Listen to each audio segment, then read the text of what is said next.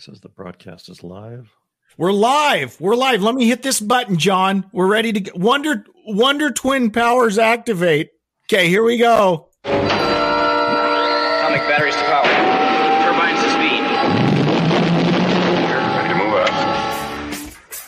Before we start, I'd like to say something. There's no reason why you shouldn't have complete confidence in your chances to come out of this thing alive and in one piece. From coast to coast, from border to border, from one end to the other and all points in between. The Classic Guitar Rock Podcast is on. Yes! That's awesome! We crank up and break down the great guitar-driven rock of the 60s, 70s, and 80s. And you are invited to come along. We got a full tank of gas, half a pack of cigarettes, it's dark, and we're wearing sunglasses. Hit it. And now, your hosts, Jeremy Lunnan and John Dimke. We've got to protect our phony baloney job, gentlemen. We must do something about this immediately. It's time for the Classic Guitar Rock Podcast. Well, here we are, John. Here we are. Finally. It's crazy. We were just commiserating. Did you ever think you'd be in your 50s? I didn't think I'd be in my 50s so quickly. Yeah. Yeah. So, and you're okay. So are you 52? Yeah, I'm 52. 52. Okay. So I got 3 years on John, and we're going to talk about Ozzy Osbourne tonight. Woo. Things we're going to talk about. And I want to just right out of the gate to put John right on the spot with no warning. What is your first recollection? And you come from more of a pop background. You've said you were more a pop guy. You weren't really into hard rock. So what's your first recollection of Ozzy Osbourne? I just want to hear your very first memory that you think of. Okay, so I was a kid. We'd moved from from southern Washington, the Tri-Cities area, down to central Utah, down to Delta, Utah. Okay. But there was no shopping down there. So my mom wanted to go to the mall in Provo. Okay. So, of course, my mother's crazy, and we get there before all the stores open. All right. So out in front of the ZCMI, which was the Zion's Cooperative Mercantile Institute. Right. This was at one time, I think it was a Mormon-owned co-op kind of thing, but it's basically like a Nordstrom or better than a Sears, I think. But it was kind of like a Nordstrom. Big department store. Yeah. Big nice department store. Yeah. So we're sitting in the mall courtyard by the fountain, and we're the only ones there. And then soon, before the doors open, we saw all these we called them stoner kids came in. Right. And these guys had leather jackets on, and they had chains on, and they had spiked gloves and stuff. And we're like, what is going on? Do these people really need blue jeans at this early in the morning? I think it was like 8:00 in the morning. It was early. So the next thing I know is because I have a sense of fairness about me. I think if you're in line early, you should be the first one in the door. Yeah. We want to get those blue jeans faster than anybody. That's right. So we get to the door, and my mom pulls me back from the door, me and my sister. And the gal inside the store opens the door, and all these stoners rush in past us. Wow. And I was like, what is going on here? My sister starts running after them. My mom yells at her, stop, Right. And these guys were, the escalators hadn't turned on yet. So these guys were running up the escalators. Okay. And I'm like, what are they doing? And the gal opened the door said, this is the first day the Ozzy tickets are on sale. Ah, okay. So back in the day before the internet, you had to buy tickets. You could go to grocery store. I bought tickets at a grocery store once, but you had to go to a place that had the terminal to buy the tickets at. Right. So all these long-haired kids, a lot of them are adults, long-haired, just ran up past us, and they bought all these Ozzy tickets, So like what year do you think this was? 1982. Oh, so this would have, okay, awesome. So this is what we're talking about today, Yeah. or talking about. That's great. Yeah. And that's something that, so in Oklahoma, you would go to, I'm sure there were other places, they used to always talk about in Oklahoma City, you could go to Ticketmaster. Well, we didn't have a Ticketmaster. Oh.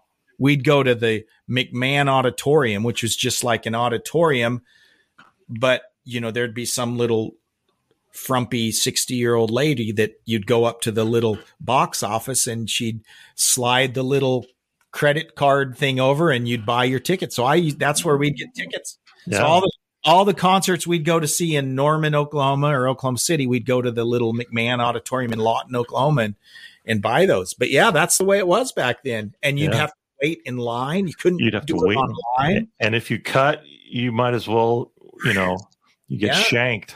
Yeah, that's right. That's right. Well, that's awesome. That is great. So that was my first, of Ozzy. And then after that, I find out who Ozzy really was. But I was like, who is Ozzy? Right. But I knew that he had enough something to make these stoners get up at 8 o'clock in the morning on a Saturday in a Mormon-owned mall. That's Utah. Awesome. That's great. So, well, good. Well, I want to, we're going to talk about Ozzy Osbourne, specifically 40 years ago, actually last night and tonight. So the 26th and 27th of September in 1982 was when Ozzy recorded 2 nights at the Ritz in New York City. And that would become a live album, Speak of the Devil. That's what we're going to talk about tonight. But I had to get your initial reaction, when you were first exposed to Ozzy. That is awesome. So, and if I remember correctly, I don't think I heard his last name for a while. It was just Ozzy. It's just Ozzy. Yeah. A first name like Cher or Sting. It was one name.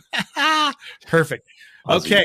Well, when we come back, we are going to dig into this Speak of the Devil album because there's some controversy and there's a lot going on with that album. In fact, the Ozzy camp has pretty much, is disowned the right word? They've pretty much just dismissed that album. And we'll talk about why and it'll be interesting. So we'll do all that right after we come back.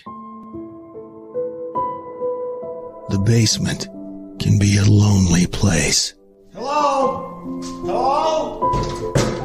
Is anyone in here?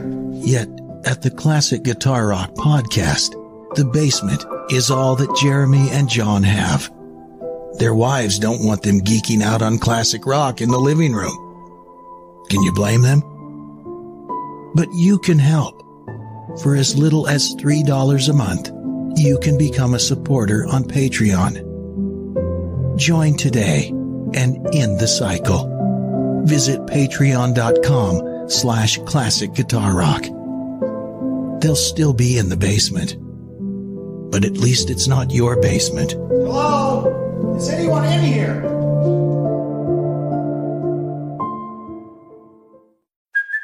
Hey, it's Kaylee Cuoco for Priceline. Ready to go to your happy place for a happy price? Well, why didn't you say so? Just download the Priceline app right now and save up to 60% on hotels. So whether it's Cousin Kevin's Kazoo Concert in Kansas City, go Kevin, or Becky's Bachelorette Bash in Bermuda, you never have to miss a trip ever again. So download the Priceline app today. Your savings are waiting. Go to your happy place for a happy price. Go to your happy price, Priceline. Such a fine line between stupid and clever. It's the Classic Guitar Rock Podcast. You see those professional elements I'm adding? I am. John? They are. I mean, there is some production value here. There's some production value there.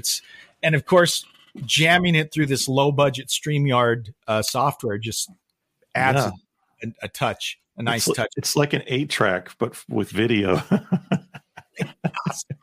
Okay. Hey, you can chime in if you're joining us on what are we on? We're on YouTube. We're on the Twitter. We're on the Facebook. Yeah, we're live and in public. Live and in public. And you can chime in with your comments and we'll talk about that. So let's go back 1982. John mentioned 1982 when he saw them at the mall, or saw the folks lining up to buy tickets for Ozzy at the mall. 82 was an interesting year for Ozzy Osbourne. Now, at the beginning of 1982, so this would have been about February. I think the tour started this would have been the second Ozzy Osbourne album. So let me go back. Wait, I don't mean to get too far off track, but so Ozzy records his first album, and we won't get into the whole how he found Randy and all of that, but he recorded his first album at the end of 79 at a place called Ridge Farm in England, right? So it's Randy Rhoads, it's Bob Daisley. They actually didn't have a Lee Kerslake, the drummer, till kind of at the end. They were just writing songs with just whatever drummers they could catch up. Once they got Lee Kerslake in, he actually helped them write a song or two.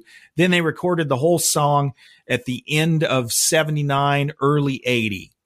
So they have this Blizzard of Oz album, and it was a smash in England. So it gets released like in April of 1980 in England or something like that. Well, it doesn't get released in the US, I believe, until like almost a year later. So what's really weird is they did a full tour. Okay, they did a full tour of England, and then they had them go back and start recording Diary like in 1980. So there was a really short window. So basically, without getting into all the nitty gritty, they had 2 full albums in the can before they ever toured in the US. Wow. They had 2 albums completely done. So then they come over and they do a quick whirlwind summer fall tour in 1981 to promote Blizzard, a year after they've already done it in England. So they come do that. But in the meantime, Sharon had fired Bob Daisley and Lee Kerslake, the guys that recorded the first 2 albums. If you look at the Diary of a Madman album, it shows a picture of Rudy Sarzo and Tommy Aldridge in the band. But if you read all the fine print, it says all songs by Osbourne, Rhoads, Daisley, and Kerslake. So they on it. It's kind of like Whitesnake. Remember that big Whitesnake album? None of the pretty boys in the video actually played on the album. And which Tommy Aldridge and Rudy Sarzo were also credited on that album and never played on it. Wow. So kind of funny that they both are on the picture of Diary, but neither of them played. However, they came over to the US and toured the Blizzard tour in the band. So they played the Blizzard tour, and then they finally released the Diary album, and Rudy Sarzo and Tommy Aldridge are already in the band. Then they tour with Diary. So they start like in January of 82. Yeah. January of 82, because the album came out and they released the Blizzard or Diary at the same time in the US and England, unlike they did with Blizzard. So Diary comes out like in November. And by the way, I bought it like right when it came out. So I was like, cool. I was a cool kid in school. You bought Diary? I bought Diary before. Did your mom see the cover? I didn't hold it up. Oh. I just went to the store and paid it and put it in the bag because I had some money to go to the record store. So why didn't you show it to your mom? Oh, because she would have freaked out. Yeah, she saw it eventually. She saw my Iron Maiden albums, and she'd be like, Jeremy, should you really be listening to that? Oh, the guilt. Lovely. Like, yeah, Mom. So what was on the cover that your mom didn't like? Well, he looks like a madman, right? He's got blood all over. His hair's all crazy. There's a cross, an upside down cross. Yeah. There's a dead cat or something. I don't remember. But anyways, so I was going to the store planning to buy Blizzard of Oz, because every day going to school, we'd listen to Blizzard of Oz. We had someone had a cassette on the bus. Oh. And we'd listen to it. Well, when I get to remember, no internet. You don't know there's a brand new album out. So I go to the record store. It was old Northtown Mall in Spokane, because this is when I lived in Montana. We came clear into Spokane. And Northtown, by the way, John, it used to be like a shopping center. It wasn't a covered mall. It was just like a separate little center. So there was this record store that was actually downstairs in what's now the bottom of Northtown Mall. But there was a record store down there. Down in where Bumpers was? Yeah. Yeah. And that was all open air, right? There was a hole, there was you'd walk downstairs in the parking lot and there's this lower part, probably flooded like crazy. I bet it did.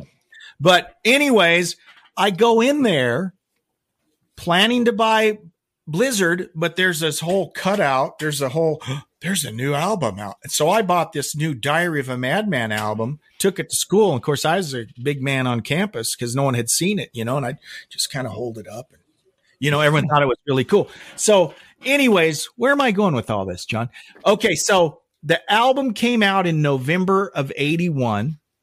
They start the tour like in January. And so in March, Randy Rhoads. Oh, okay.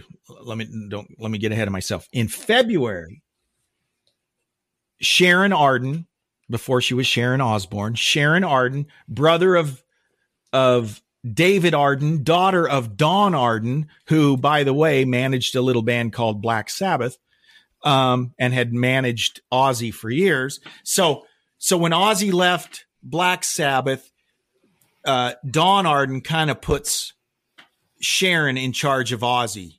She's on Ozzy watch. Make sure he doesn't do anything stupid like kill himself or whatever, right?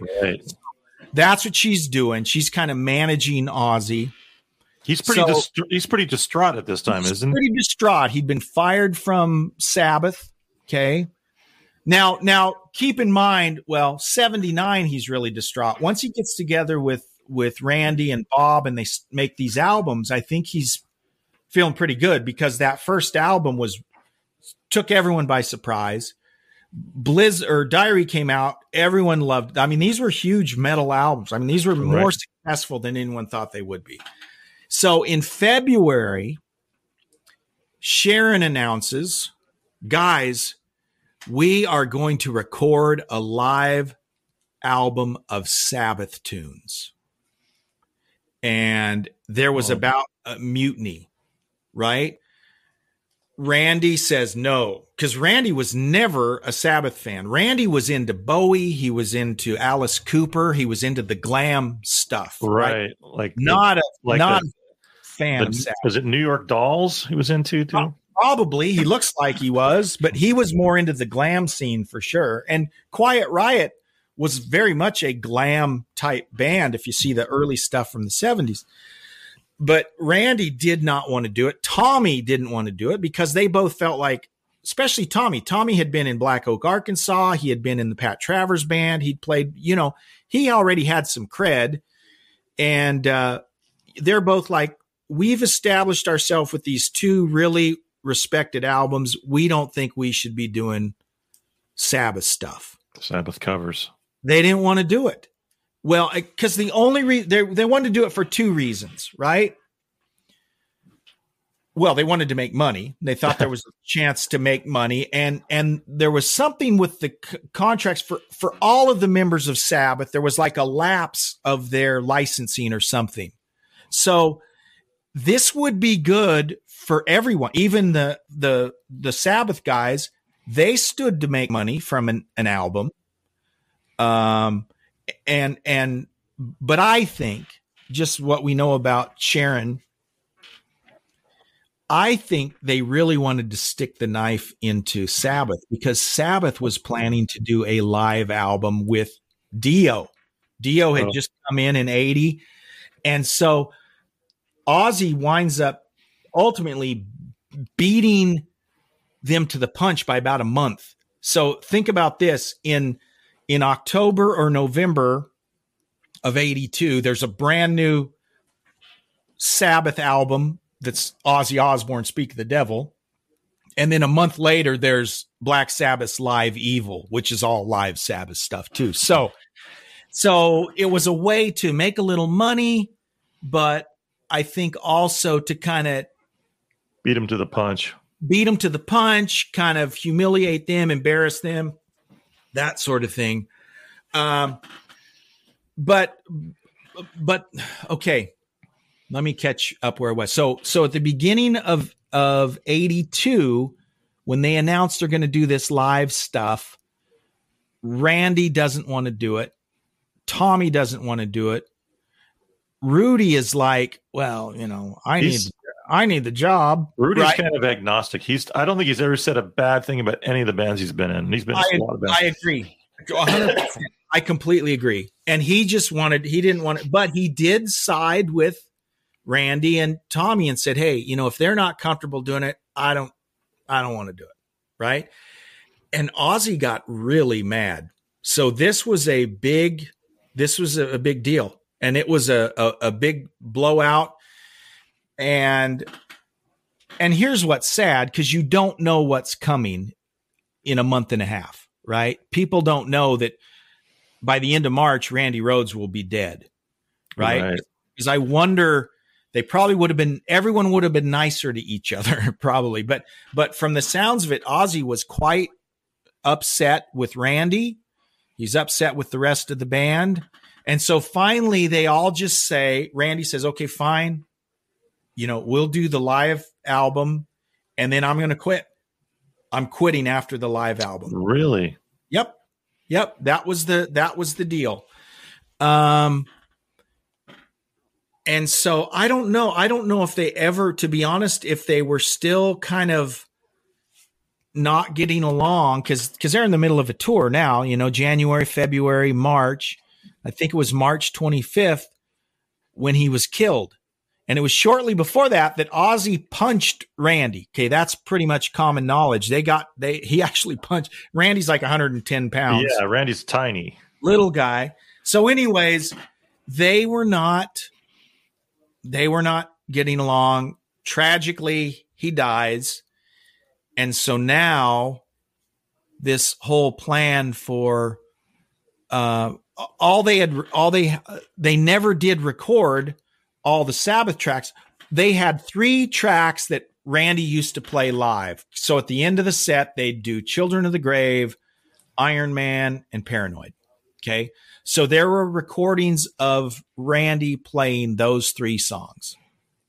And so then after the dust settles, after a few weeks or months, they took like a week off. And then they bring Bernie Tormé in from England, who had been playing with Ian Gillan, who is a very blues-based guitarist, not a Randy Rhoads style player at all. But they bring him in, and he was always supposed to be just a stopgap. He was never supposed to be the guy. And he basically, as a favor, comes in and plays a handful of dates. So when does Brad Gillis come in? Brad Gillis comes in like middle of April. So end of March, it's like 2 weeks, right? There's like a 2-week window where Tormé comes. Someone had seen Brad Gillis. I used to know the guy's name, Preston. It was Thrall, Pat Thrall, who played with Pat Travers and had played with Tommy Aldridge. Preston Thrall, I think is the guy's name. He saw Brad Gillis playing in a band called Rubicon in the Bay Area.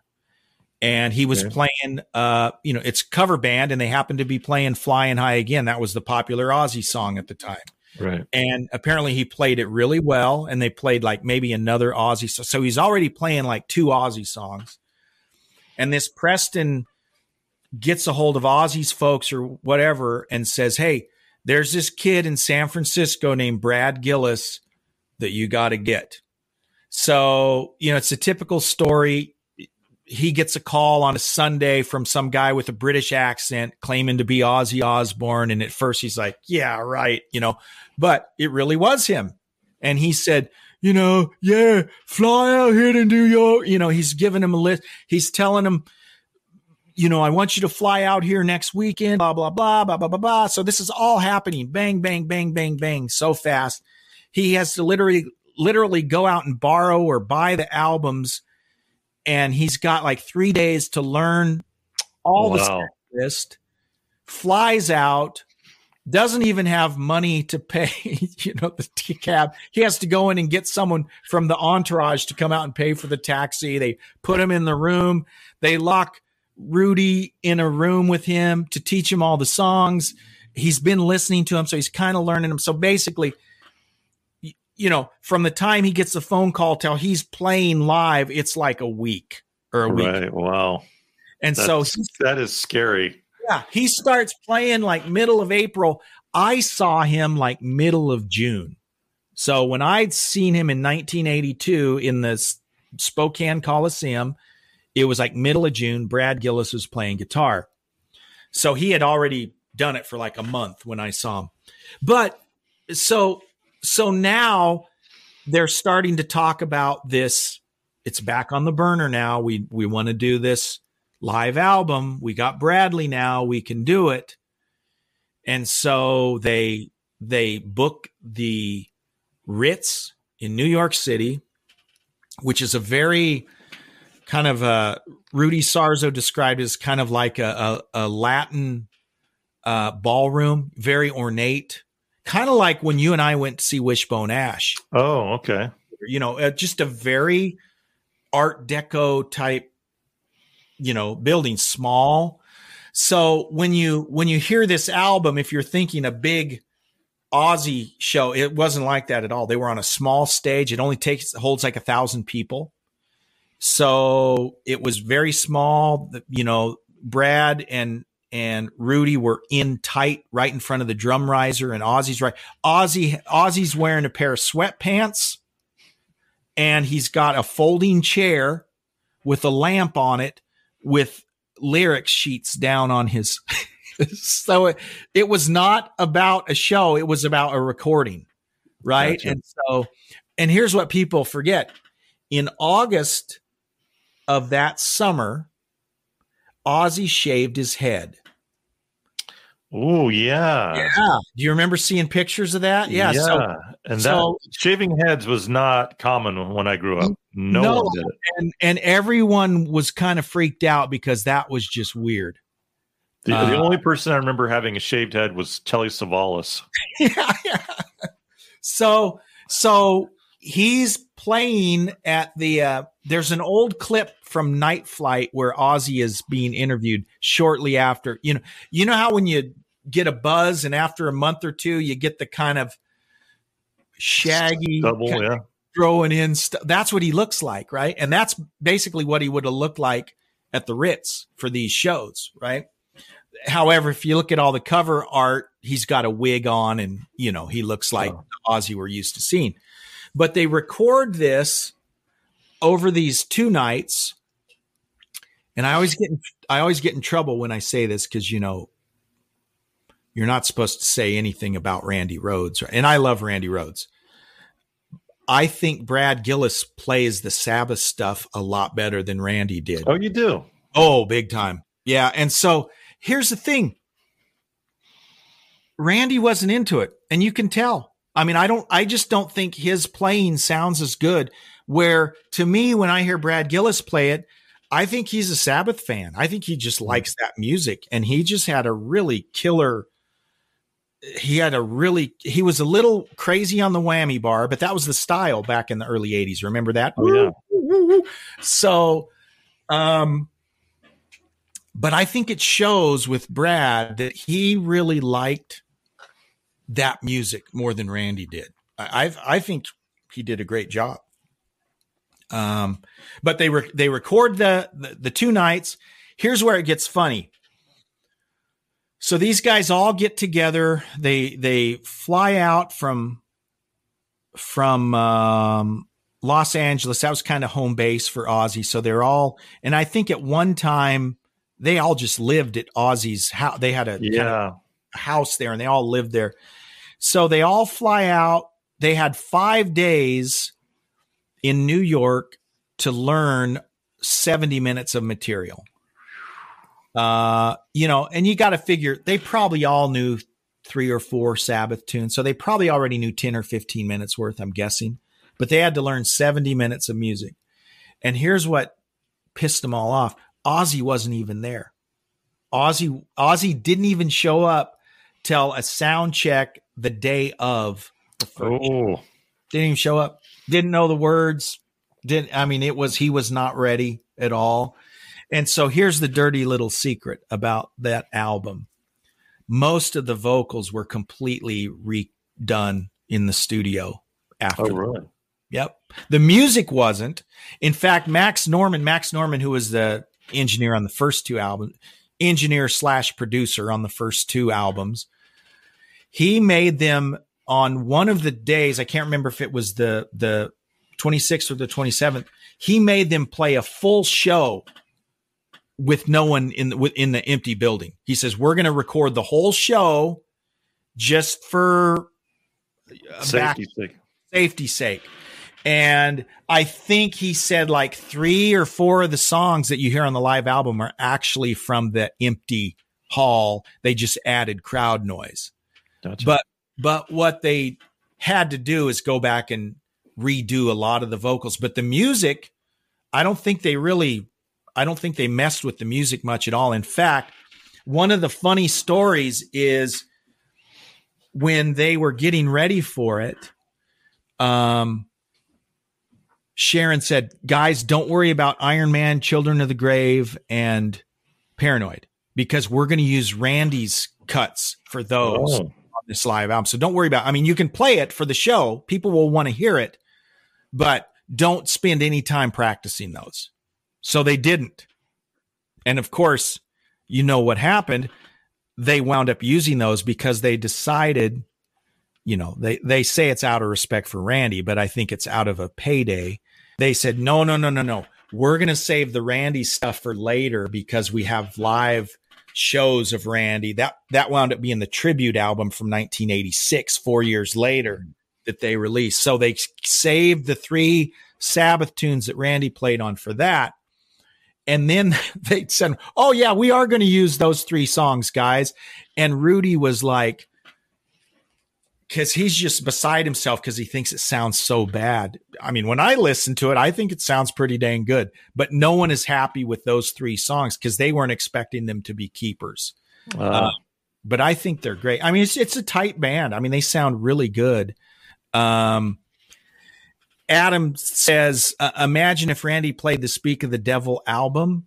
I think that would have been cool. But Adam, I also think that I like the way Brad played the Sabbath stuff. Just because I think he dug it more than Randy did. It would have been interesting though. Now I would have loved to hear him play the whole thing, but Randy, per Randy, that was going to be the last thing he did with Ozzy was the live album. But yeah, that would have been awesome to see that. Absolutely. So let's see, November it comes out. So there's no tour because it's a live album, right? Well, so here's what's funny, and I got myself in trouble here a few years back because I had to do some digging on this. So there is an MTV concert. Remember when MTV used to do their concerts every Saturday night? Yeah, it's cool. So there was an Ozzy concert, which was from the Diary of a Madman tour.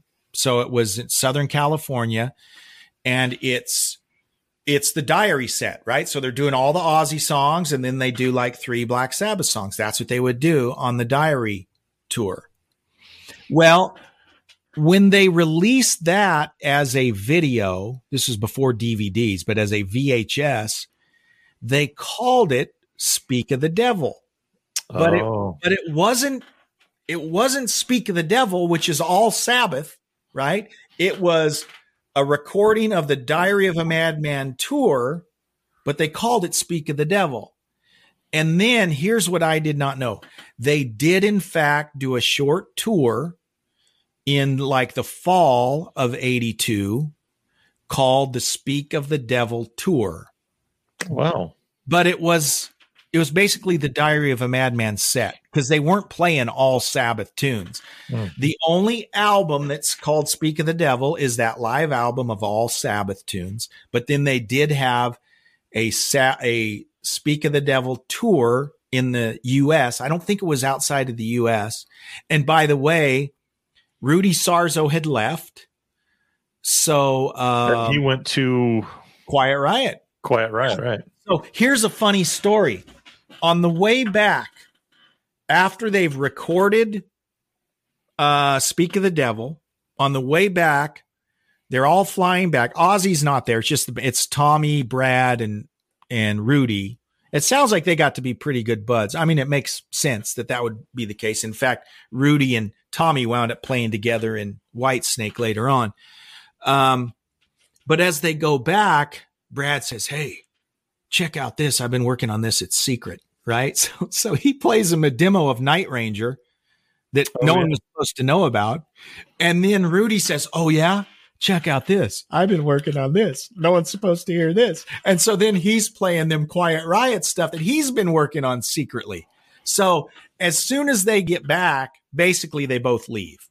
Mm-hmm. So when they do this Speak of the Devil tour towards the end of 82, they had Pete Way, who was in UFO, was playing bass. I think Brad might have played a little bit, but here's what people don't realize. Jakey Lee came in and actually played, I think, part of that tour before he then recorded the next album with Ozzy. Right.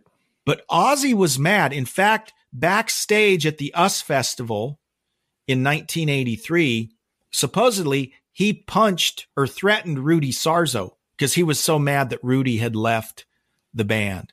But wow. The thing is, a lot of drama. But the thing is, when Randy died, Rudy and Tommy were done. They didn't really want to do it anymore. Brad was there because he was hired and he had a job to do, right? But he said everyone was bummed the whole time. So it just wasn't a fun situation for anyone. And so they all left and did their own thing. And yeah, the Ozzy camp has pretty much just disavowed that album because they just think that the only reason they did it was contractually they owed Jet Records this Live Sabbath album. When Randy died, Randy didn't want to do it anyways. He said he would do it. He died. He never was able to. So I think it was like, I don't know. No one was into it. So have you ever heard Speak of the Devil, the whole album, John? I have not heard it. It's hard to find. Is it on Spotify? It's not on Spotify. No. Oh, wow. I have a CD of it that I ordered years ago, and I had the cassette that I had. But you can't. They don't want you to have it. I mean, it's not anything that the record company pushed. I mean, you can still buy it on Amazon or something. It's kind of expensive if you can find it, though. So what about this whole process, this album just resonated with you? It seems like it really connected with you on a different level. I did like it because it's very, it's the quintessential 80s guitar sound. It's, Randy Rhoads' sound was really kind of grindy and it was kind of a cool sound, but Brad Gillis played Mesa Boogies. It was a different sound. It wasn't the Marshall-y sound. He'd had Randy was kind of coming from the 70s. Brad to me is like, it's more the 80s. It's more squealy. There's more pinch harmonics. There's more whammy bar. And then you compare the way he plays it. When you go back to actually listen to the original Sabbath tune. Now, some people, they don't like that. They want to hear Tony Iommi. They want to hear it like it sounded in 1974, right? They want to hear it played with two fingers. They want to hear it played with two fingers. That's right. But I don't know. I just love the way Brad plays it, and he zips it up. You can tell he likes it. You know, you can tell he's into it way more than Randy would have ever been. So this is controversial, right? Obviously my favorite for me, Ozzy ended as my favorite artist. Speak of the Devil is the end of it for me, right? I didn't like Bark at the Moon. I mean, it's okay. It's all right. I don't dislike it. Jake is a good guitar player. He played on Bark at the Moon. He played on Ultimate Sin. Oh yeah. And he's good. He's talented. Don't get me wrong. But, you know, especially by the Ultimate Sin, where Ozzy is dressing like B. Arthur, you know. He's wearing these big caftans with these gigantic shoulder pads. Yeah, he's got these big robes on and sequins in his hair. And it's like, dude, what happened? You know, it went from being something cool, you know, those first 2 albums, and then even the Diary, it was pretty raw and it was rocking. And then Bark at the Moon got a little wimpier and watered down. And then it just, that was it for me, right? The first 2 albums were huge for me. You know, so I don't know. It just, and this is not an exaggeration. My sophomore year in high school, I listened to Blizzard or Diary, or maybe both, every single day. Wow. Of my 10th grade. That is not I'd come home from school and I'd listen to one of those albums all the way through. You know, that was just, that was a big deal to me. So I started the 10th grade in 82. You know, Randy Rhoads had just died like at the end of my 9th grade, and I was all bummed about that. Mm-hmm. But yeah, that's a really good album to me. And so in the hierarchy, right, you got Randy Rhoads. He's the top dog in the Ozzy camp. And then to me, and most people will never say this, but to me, the second one is Brad, even though all he ever played on was that one live album. I like even more than Zakk Wylde. Yeah. Yeah. I mean, I like Zakk, but I just, it lost the magic for me. So I think Zack's awesome. I think Jakey Lee was awesome, but it wasn't the same. And what made that band magic wasn't necessarily Ozzy. I mean, that was part of it, but it was just that band that was really tight. And so anyways, it was a great album, hard to find. I'm gonna burn you a copy. So I'd love to have one. I don't have a CD player. Oh no. Well, we'll do something. We'll do something. Can you rip me an MP3? I'll rip email it to me. That's right. Yeah. I took a Goodwill Industries run the other day and unloaded 2 Blu-rays. I haven't played a Blu-ray in about 7-8 years. So wow. Well, yeah, you know, last night we tried to watch Harry Potter on a Blu-ray, and it was all scratched up, and we couldn't. So we just wound up going to Amazon and finishing it on Amazon, anyways. But so it's fun. You didn't take it off and blow on it and rub it on your shirt. Oh, yeah, we tried all that. Yeah, but it would get to a spot where it just wouldn't even do it. So, anyways, John, you know, 40 years ago. First of all, it's terrifying to think that 40 years has gone by. That's a long time. That's fast. 40 years, 1982. And that was another one that my mom about had a heart attack when she saw the cover of that, because that's one where he's spitting up like the you know, it looks like jelly, jelly or something, whatever it is. But yeah, my mom wasn't a fan. But man, I sure dug it. Dude, when you're a sophomore in high school, there's nothing cooler than, you know, a guy spitting blood up on guy wearing spandex pants, spewing up blood. Was the one I remember seeing like an ad one time where he's dressed up like a housewife and he's ironing one of his children. I just saw that. Yes, he's ironing. He's like ironing a kid. I don't remember what that was for. I don't know what kind of promotion that was for, but I thought this has got to be I was thinking more like Weird Al than I was heavy metal at the time with that. I do remember that. Well, he went through a stretch there. There's one video. It just got silly after a while. There's one video where he's like dressed up like J.R. Ewing from Dallas. Really? You know? Yeah, he's singing. I can't remember what it was. Something off Ultimate Sin. You know, it just kind of got to be a joke. Ultimate Sin, was that the one where he had a duet with Lita Ford? No, that was a little later. So that might have been No Rest for the Wicked. Well, that was it was on the Lita Ford album. I'm not sure that song is actually on an Ozzy album. Close My Eyes Forever. Yeah, that was about 89. Yeah. So, yeah. And, you know, he's still at it. What is he? 75, 73, something? Yeah, he's got bad health. I mean, he does have bad health. Not unexpected. No.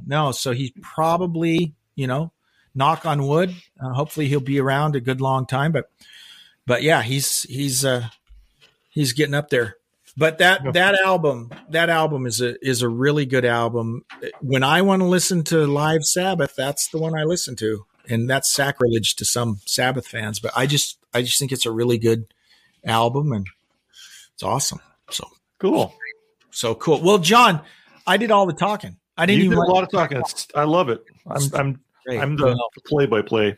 Well, thank you so much. It's been so long since we got together. So here's our commitment to our viewers at home, John. We got to do this more often. Yeah. So, and we've got, oh, look, my son is, yeah. Hey, Noah, thanks for joining us. He's watching us. I thought he was referring to me, his dad. No, my dad. Okay. So, I don't know what that picture is, Noah, on your picture. Is that a stuffed animal? It's like a koala bear. Look at that. That's cool. Or scary. Anyway, thank you, Noah, for joining in. So the next, I'm gonna tease our next episode. This is one that John recommended, and you know what? I like that you chose this one. You did not choose the obvious album from this band. And what was it again? It was U2's Unforgettable Fire. Unforgettable Fire. Yeah. Yeah. I love that album. Call it A Sword of Homecoming. That's one of the songs, but it's called Unforgettable Fire. And, you know, I think people hear Joshua Tree. We've all heard Joshua Tree a jillion times. So when you said Unforgettable Fire, I thought that's a great idea. So that's what we're going to do on the next episode. Yeah. That's great. We'll put some history on it. Talk about it a little bit. Awesome. Well, thank you so much for joining us. And remember, you can be a supporter on Patreon for as little as $3 a month. And you can also check out our website at classicguitarrock.com. Oh, I got one more production element to lead us out here. Are you ready? Let's do it. Here we go. Okay. So thank you so much for listening. And we will see you next time right here on the Classic Guitar Rock Podcast. See you guys. Take care. Thanks for listening to the Classic Guitar Rock Podcast. Oh, certainly. Please like, subscribe, and share. You can email us at classicguitarrock@mail.com. We're not ordinary people. We're morons. We'll see you for the next episode of the Classic Guitar Rock Podcast.